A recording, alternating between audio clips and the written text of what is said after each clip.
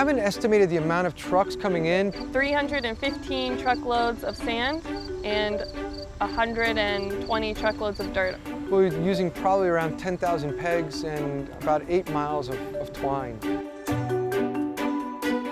This is something that's never been done before, and we wanted to be involved with it. What better place to do this than right here on the National Mall? This is sacred ground. GPS topography technology has gotten to the point where it's so accurate. Taking a piece like this and bringing it to this huge scale, it'll look just like it looked on my computer screen.